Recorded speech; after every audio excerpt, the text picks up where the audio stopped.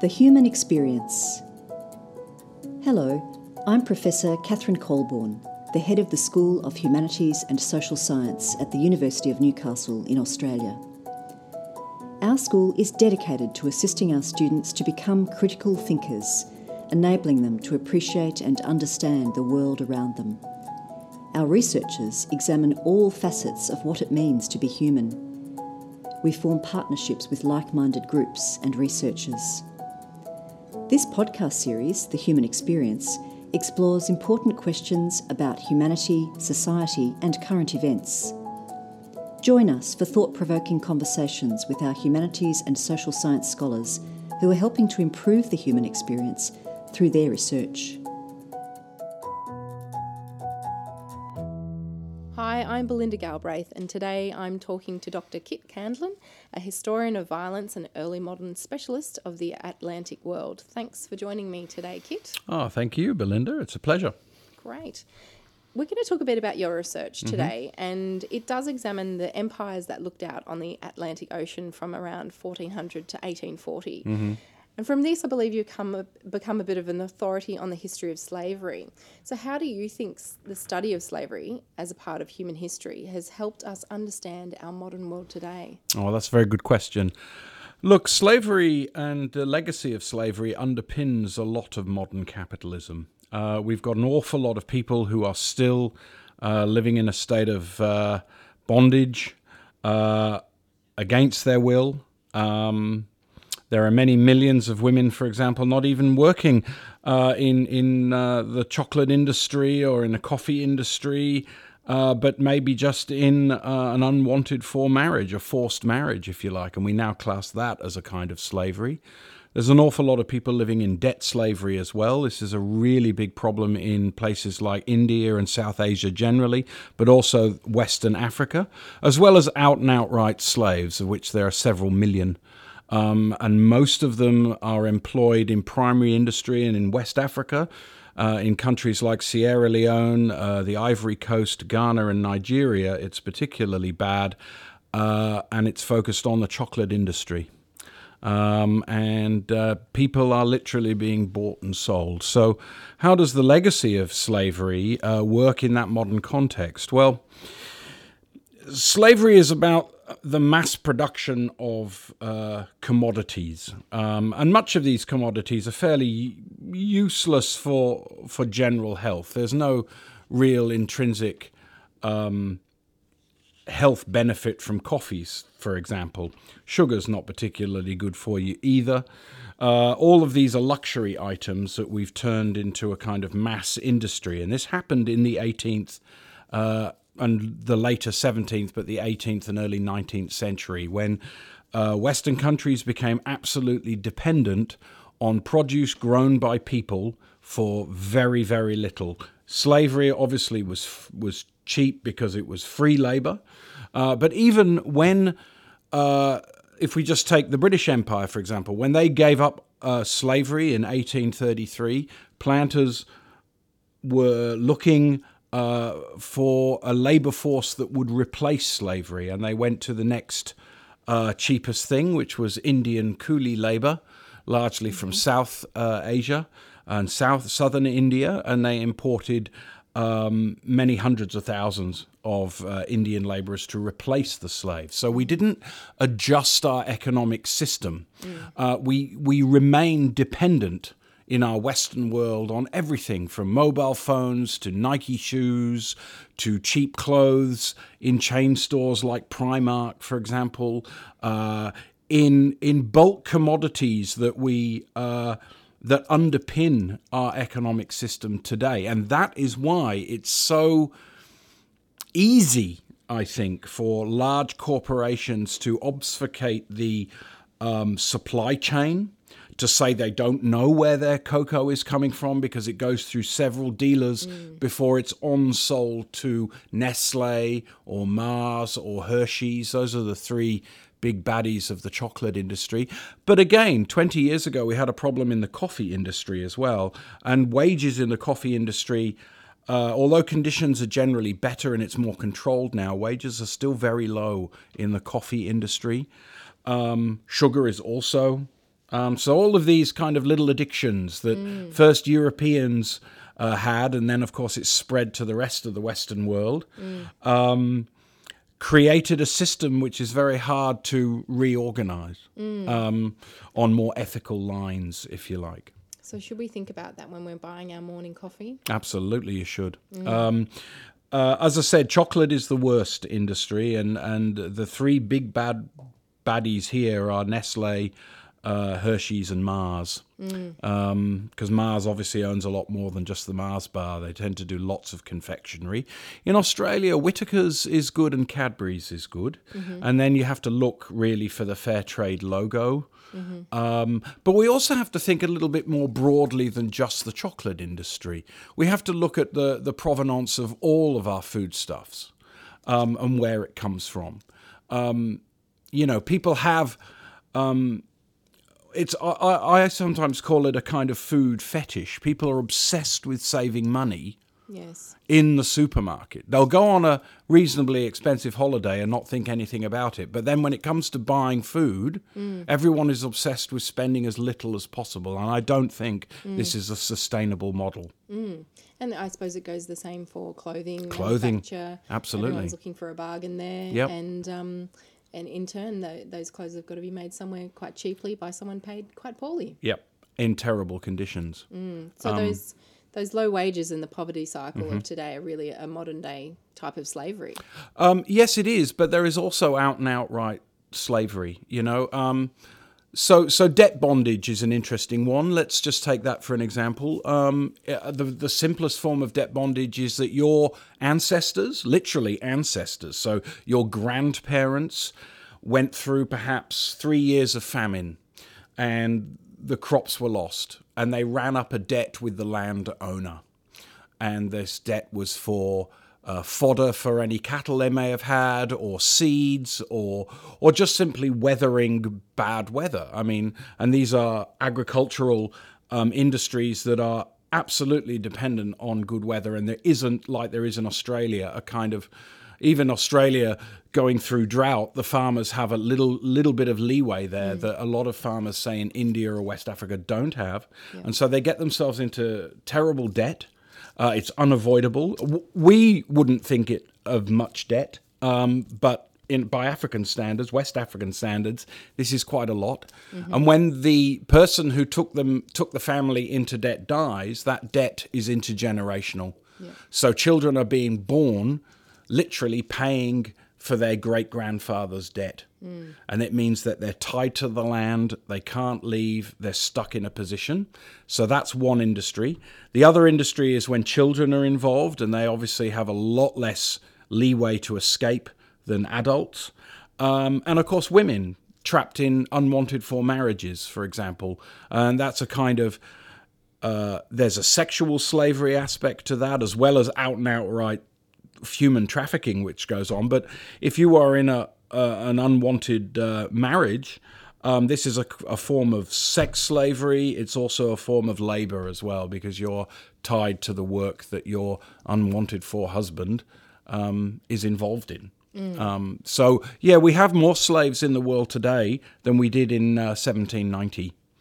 And there are 4 million alone. There are 4 million child slaves in Ghana and the Ivory Coast alone, just those two countries. Scary. It is. And we have an economic system in the West which promotes, if you like, or creates a situation where it's easy for global corporations to engage third world countries for their cheap labor, and we're absolutely dependent on it.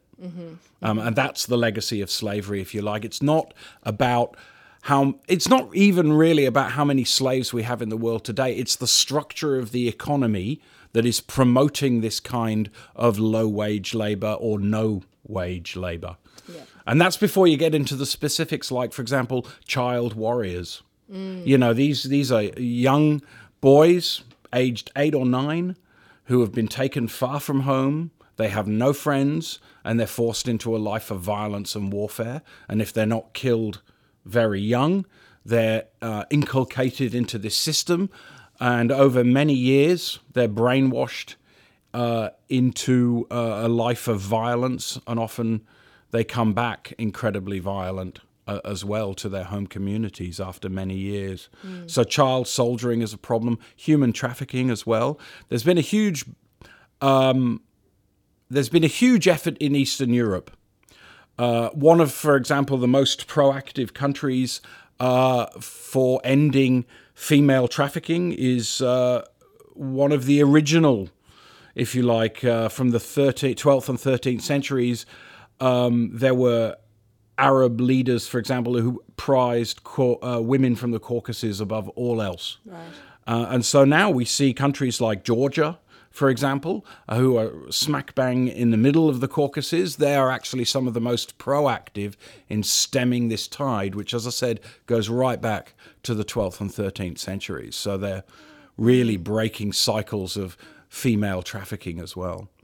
Whereas the slavery I deal with generally is the late 18th, early 19th century, and that's more straight ahead in terms of slave activity. It's still very broad what a slave could be forced to do back in the 18th and 19th century, and it really depended on luck, really, as to where you ended up and whether in fact you survived the whole process of being a slave, then being transported across the Atlantic, then being sent to one colony or another. Most African slaves in the Atlantic slave trade went to Brazil and the Caribbean because it's there that the demand for slaves was so great, because the losses were so enormous. Frightening levels of mortality. I can imagine it would have been a horrible, horrible thing to go through as a slave. And as a researcher, you have obviously read and gone through some really awful punishments and social arrangements and terrible things that the slaves went through. In reading this and studying it and going through it so closely, has that changed your view on the world? It's made me, to be frank, it's made me a little bit more cynical, especially when I think about the legacies of slavery into the modern age. But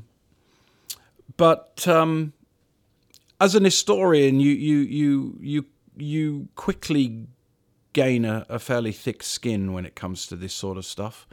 You can't be too emotional, I don't think. You can be emotional in your writing, in your output, but I think generally in terms of working in a world which is incredibly violent, terrifying, and awful on so many levels, there is a certain more humour that one gets when dealing with awful subjects day in and day out. You become a little bit wary of getting too upset and emotional, because human beings generally live, I think, with an awful lot of goodwill and hope.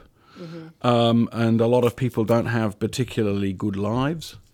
And that's just the nature of the human condition, if you like. And slavery also, we see it as an aberration, but we also have to remember that certainly in the early 18th century, there was very little compunction. There was very little pushback from slavery. It was making so much money for Europeans, particularly the Iberians, the Spanish and the Portuguese, but also the French, British and Dutch. Yeah. And then it was only in around 1760 that you really started to get a little bit of pushback about slavery. It quickly built up over the next few decades. And Britain would ban the slave trade in 1807 going to its colonies. And then in 1833 they got rid of slavery altogether because of this slowly building up pushback about slave-grown produce. It became one of the first really big middle-class protest movements, if you like. And it's like all the subsequent protest movements from the 19th and early 20th century take a leaf out of the anti-slavery campaigns that were launched at the end of the 18th century. But prior to that, slavery wasn't an aberration. It was simply the lowest rung on a ladder of labour obligation that people had. And some slaves could be well educated and treated very well, but the vast majority of them were field slaves, and they were worked to death in a matter of years. And that was the reality in slavery. The mortality rate, incredible. I can imagine. You know, people wouldn't last. You know, half the slaves arriving really wouldn't last 4 or 5 years before they died. Terrible. I was going to ask you about the book that you co-wrote called Enterprising Women, Gender, Race and Power in the Revolutionary Atlantic. And that looks at slaves, at the free people of colour, between the slaves and the white plantation owners. Can you tell me a bit about what were some of the most interesting aspects to come out of your research for that book? Absolutely. So we're dealing with this book, Enterprising Women. Cassandra Pybus and I, both independently of each other, noticed that in these slave societies that were created in the Atlantic world, in the Caribbean, for example, in the what would become the southern United States, South America, what we noticed was, and we did have a particular focus on British colonies, so places like Jamaica, Barbados, Demerara, places like that. And we noticed that there was a cohort of women that were descended from slaves. Most of them were what we call free women of colour. They had some African ancestry. And some of them were formerly slaves who bought their own freedom. They managed to save up some money, often either selling produce from their Sunday market, from their Sunday work, which was usually producing extra produce that they could then sell in the market. That was quite a business. But also they may have inherited from white fathers who had them as children illegitimately. And then we noticed that these women were really quite entrepreneurial and really quite wealthy and powerful. And we started to notice that there was a kind of general modus operandi for these women. They would avoid marriage at all costs. But they would have children, usually by several different men. So men weren't important in their lives, and they were like matriarchs who would run large family enterprises. They'd be very careful who their children partnered with and married, or they would keep their daughters outside of marriage as they had been.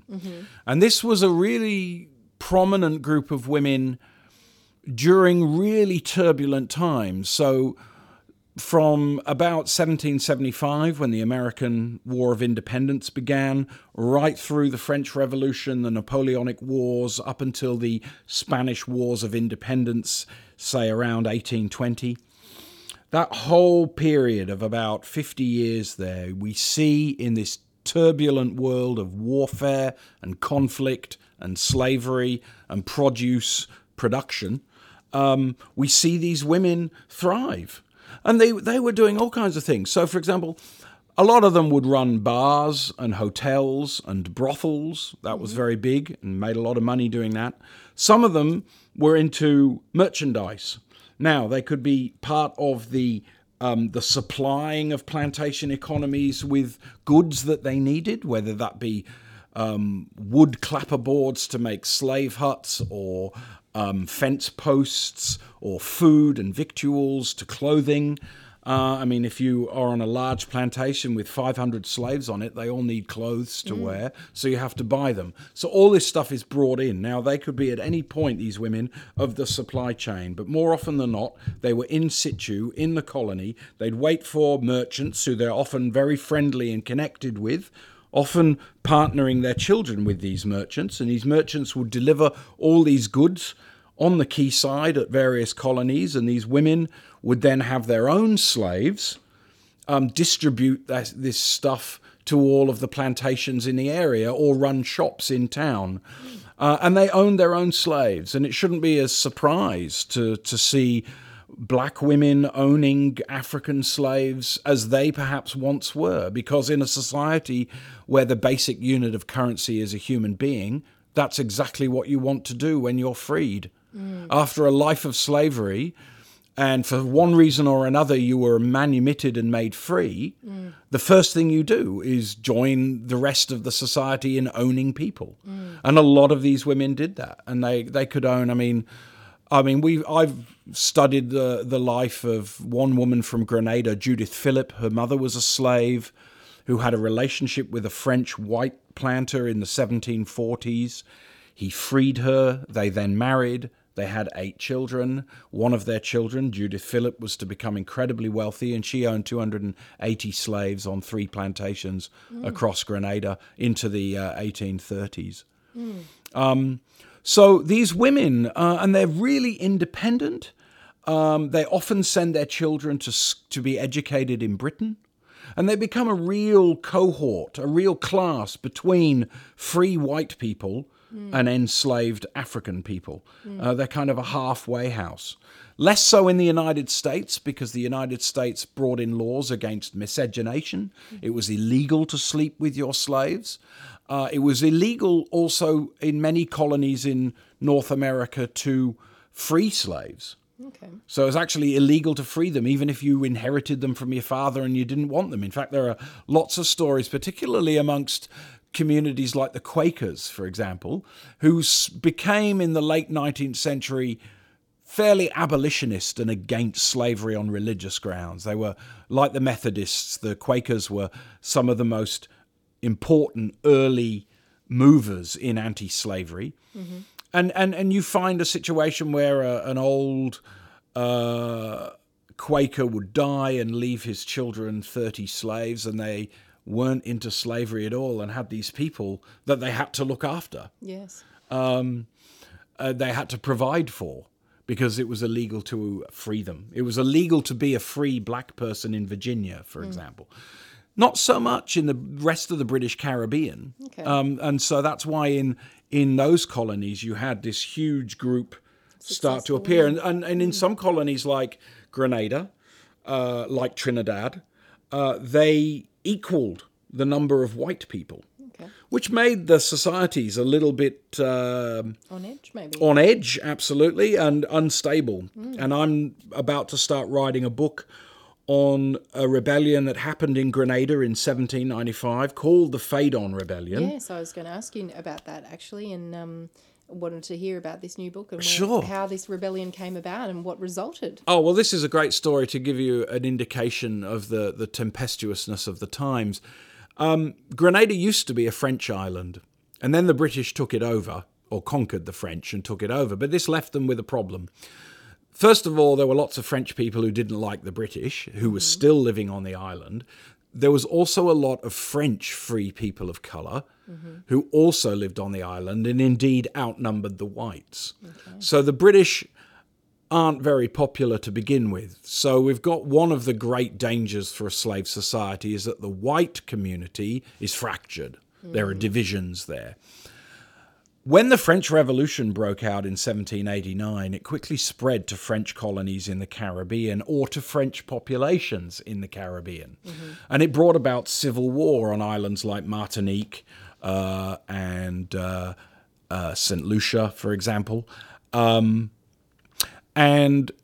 the ideals of the French Revolution are quickly imbibed by these free people of colour who are busy reading what's going on in Paris and thinking we should have a Republican revolution here on this island. We should get rid of slavery and we should kick out the Brits because we don't like the British since they occupied the place. Yes. And so, yeah, I think on March the 6th, 1795, the free people of colour who were very wealthy and they owned a lot of slaves, told their slaves to arm themselves, and the revolution broke out. All the British immediately escaped to the capital, St. George's, built barricades and barricaded themselves into the capital while the whole island was destroyed in this rebellion. And then a year and a half later, it took them that long, but a year and a half later, an enormous army arrives from Britain. Yes. And thousands of people are killed to put this slave revolt down. But it was a weird combination of free people of colour, very independently minded, very well read on the tenets of the French Revolution, and then their slaves as well. And there were 30,000 slaves on Grenada in 1795, and about 5,000, about 3,000 free white people and about 3,000 free people of colour. So we're dealing with a population of 36,000, and out of that, about 7,500 died. Gosh. At the end of the revolt. There were no successful slave revolts in world history except for the one in Haiti. Okay. And that broke out in 1793, and 250,000 people died in that conflict. It was really bloody. It was the one of the largest and most valuable colonies in the world, just on the outbreak of that revolt, and it was owned by the French. And they didn't call it Haiti, they called it Saint-Domingue. Okay. And that was really violent. They tended to be. These are societies that they're not just predicated on violence. Violence is absolutely intrinsic in maintaining order. Because you have lots of people. Often these people are very handy ex-warriors from Africa. Yes. And they needed, in order to stop revolts, they needed to be kept in check with a rigorous system. Live in fear. An absolute fear. Absolute. It's all pervasive in these societies, actually. The violence is incredible. So I have a friend who wrote a book on Jamaica, and he was learning that you could smell Jamaica before you could see it, because all you smelt is decomposing bodies hanging in gibbets all around the island. The stench of death was everywhere.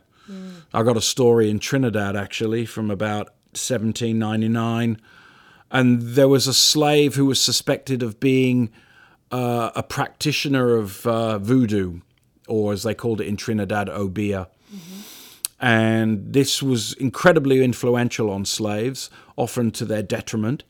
And so these kind of suspected slave poisoners, actually, were put on trial and burnt alive. But that was one thing. But actually they got this particular slave to wear a shirt filled with sulfur, so that when he died in the burning flames, burnt alive, the smell of sulfur would remain for days in the capital, reminding everyone of what could happen to you if you got involved in obeah and the poisoning of slaves. Yes. Because often slaves were poisoned by other slaves, because they planters tried to keep their slaves well divided amongst themselves. So, for example, they all speak different languages because they're all from different parts of Africa. That's the first thing. And they really, worked hard to keep their society at loggerheads with each other, I think. To maintain this kind of... They wouldn't want them joining together because... No, because that's right. You've got a lot of obviously. handy ex-warriors who just want to kill you, and they, and people want to go back to Africa. They want to go back to their home, and they can't. They're stuck there on this island or in a colony. Well, it's a topic that obviously still has a lot of meaning today, and a lot of things we can learn from it from today in today's world as well. And I'm really glad that you came along today and shared that with us. It's been very interesting, and we look forward to hearing about the new book later in the year. So thank you very much, Kit. Thank you. Pleasure.